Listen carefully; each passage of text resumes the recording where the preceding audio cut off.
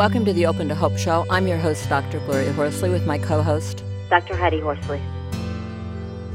Well, Heidi, we're going to have a really interesting show today because we have a dear friend who works for us on the show, and we're going to talk about riding through loss. And I wanted to tell people this show is brought to you by the Open to Hope Foundation, but also in partnership with the Compassionate Friends. Well, Heidi, you want to introduce our guest today?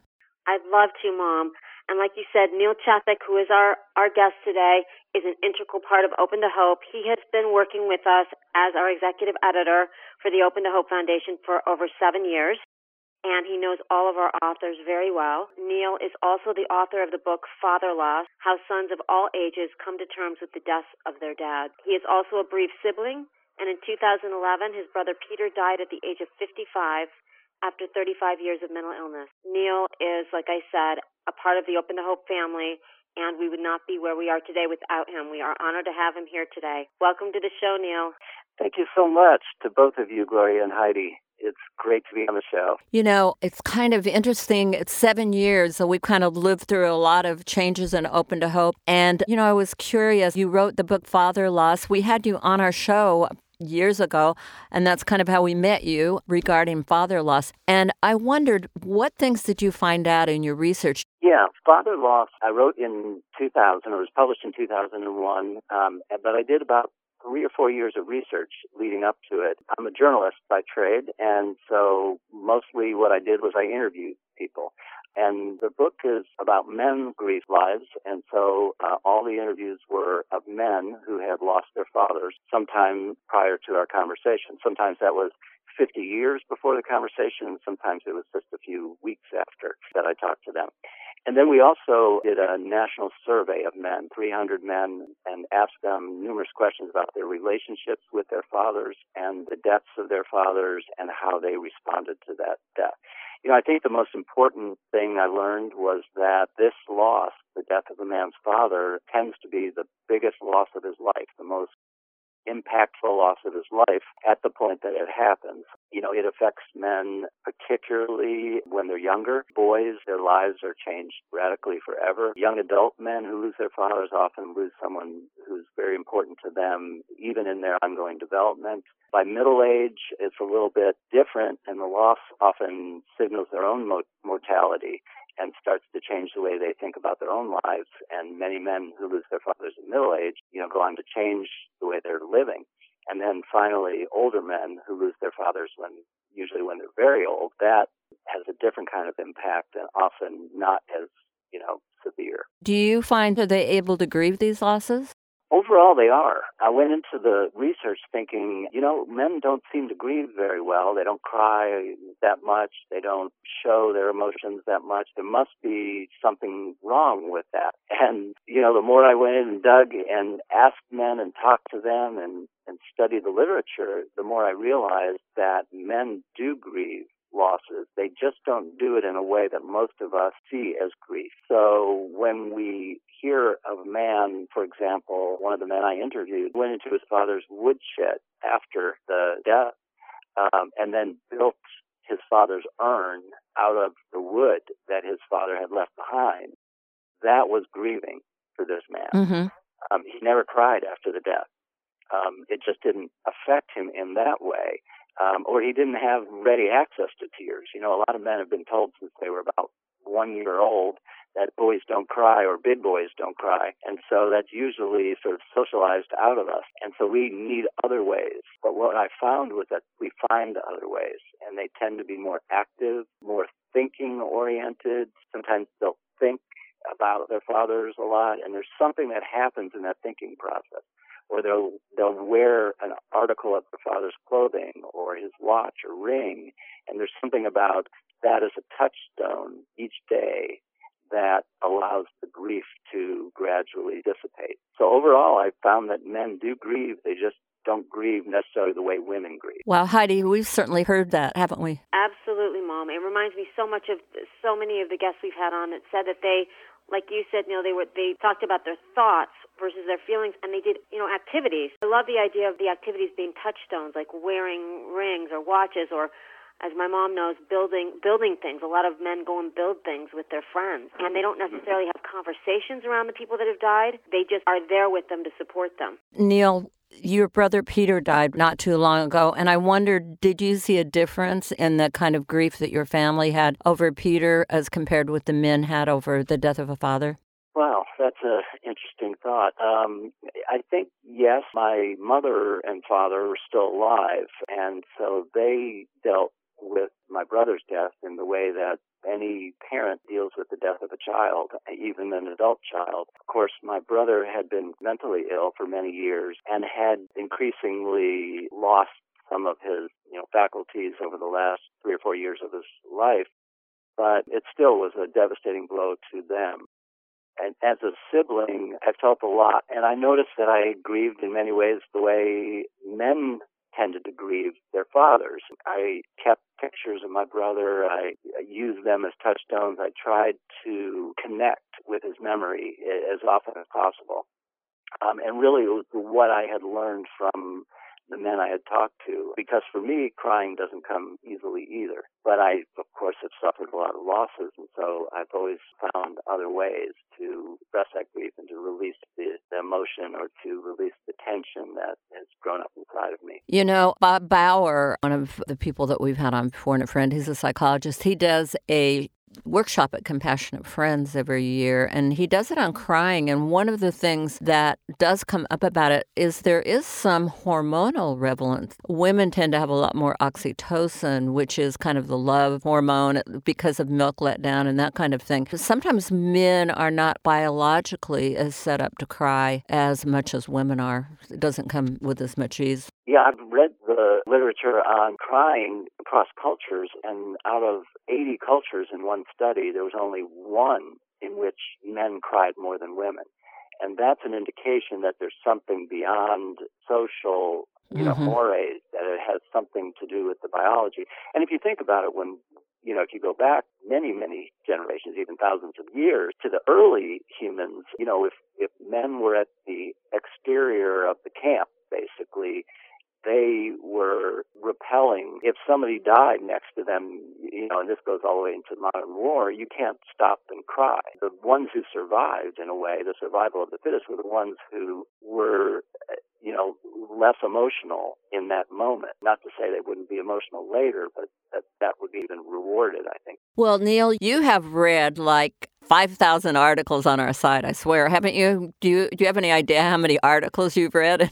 Yes, I think we have somewhere between 3,500 and 4,000 on the site, and I would have read just about every one of them. Yes. I love to tell people that our site is totally vetted because I think that's so important to our listeners. We vet it, and then you tag it for content, right? And work with the authors. Right.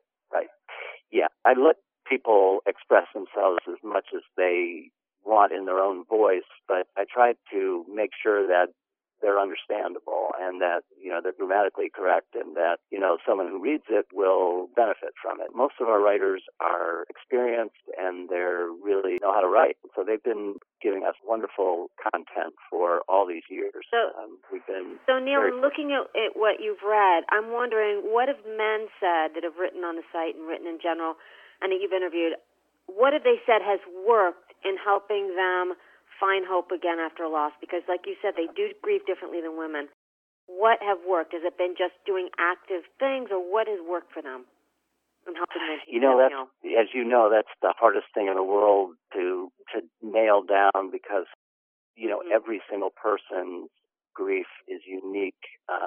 But I do think the one thing that's really important for men is not to double wham themselves by saying, wow, I'm not crying, there must be something wrong with me. That's not the first place to go. I found that only 60% of men cried over the deaths of their fathers, but 98% of them cared that their fathers died.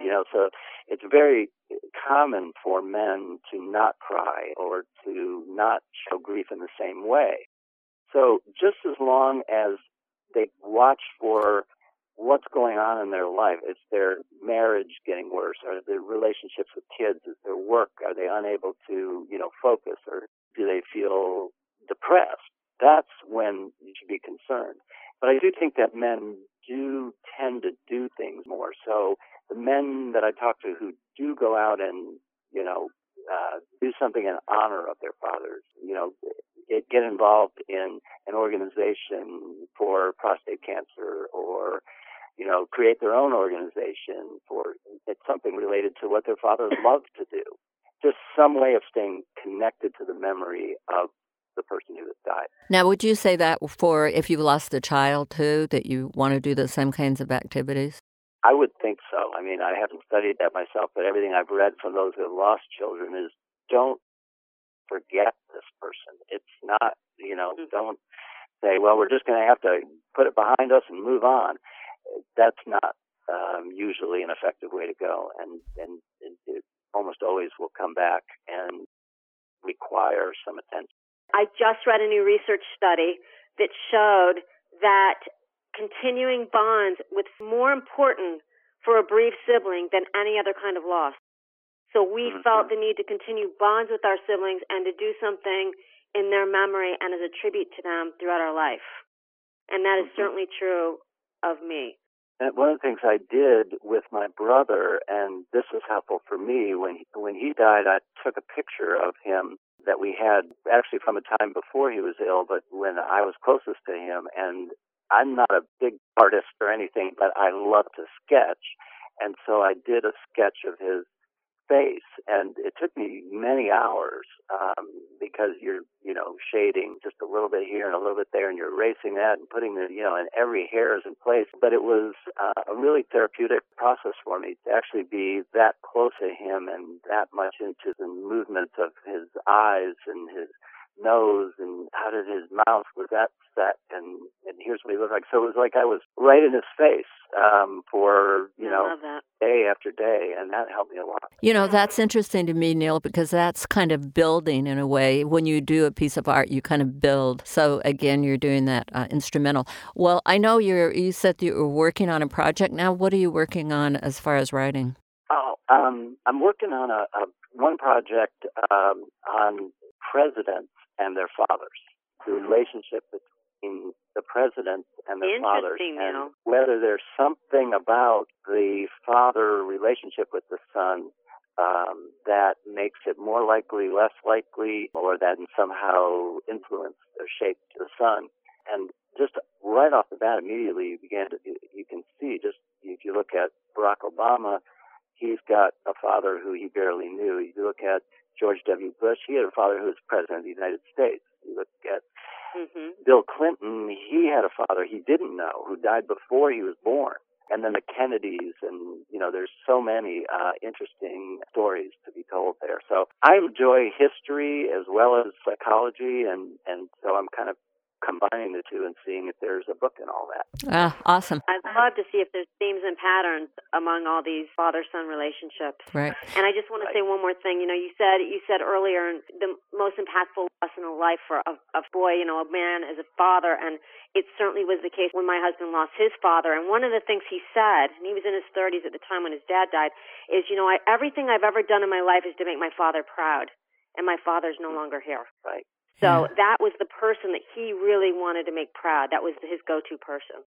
The father-son bond is so incredible. Well, Neil, thank you so much for being on the show today. And I just want to tell people who are listening to this show that if you're a writer and you want to write about grief, loss, hope, and healing through Open to Hope, you can go to our site and go down to Write for Us, and you'll be put in touch with Neil Chethik, which all of our writers absolutely adore Neil, don't they, Heidi? They absolutely do, and know him well, and know him through cyberspace. So he, like I said, he's an integral part of Open to Hope and of making us what we are today. Thanks, Neil, for everything you do for us and for our writers and for all of those people out there that are trying to find hope. Thank you. Yep. Thank you for giving me the opportunity all these years to do this. I've enjoyed it and continue to, and look forward to working with anybody who listens to this who'd like to write. And if you want to get his book, Father Loss, How Sons of All Ages Come to Terms with the Deaths of Their Dads, you can look for it on Amazon, and you can Google Neil Chethik's name.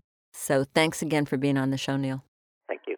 Well, Heidi, some interesting points Neil made for men. I think don't say that there's something wrong if I don't cry. It's okay. Because I think that we hear women all the time saying, my husband doesn't cry. Is he okay? I mean, society thinks that you have to cry, right? Absolutely. There's a lot of judgment. Yeah. Why are you not grieving? Because they equate grieving to crying, like you said. And the other thing for me, the takeaway was, maybe not asking men how they're feeling, but asking them how they're doing. I like that, how they're doing. Because we constantly ask people how they're feeling.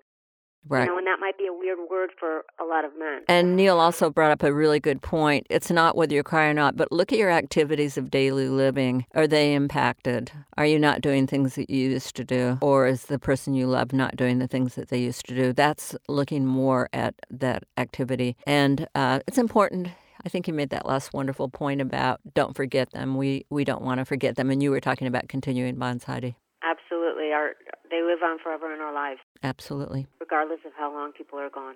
Well, thanks for listening to our show today. And please remember that Heidi and I are here. And if you have lost hope, please lean on ours till you find your own. And God bless.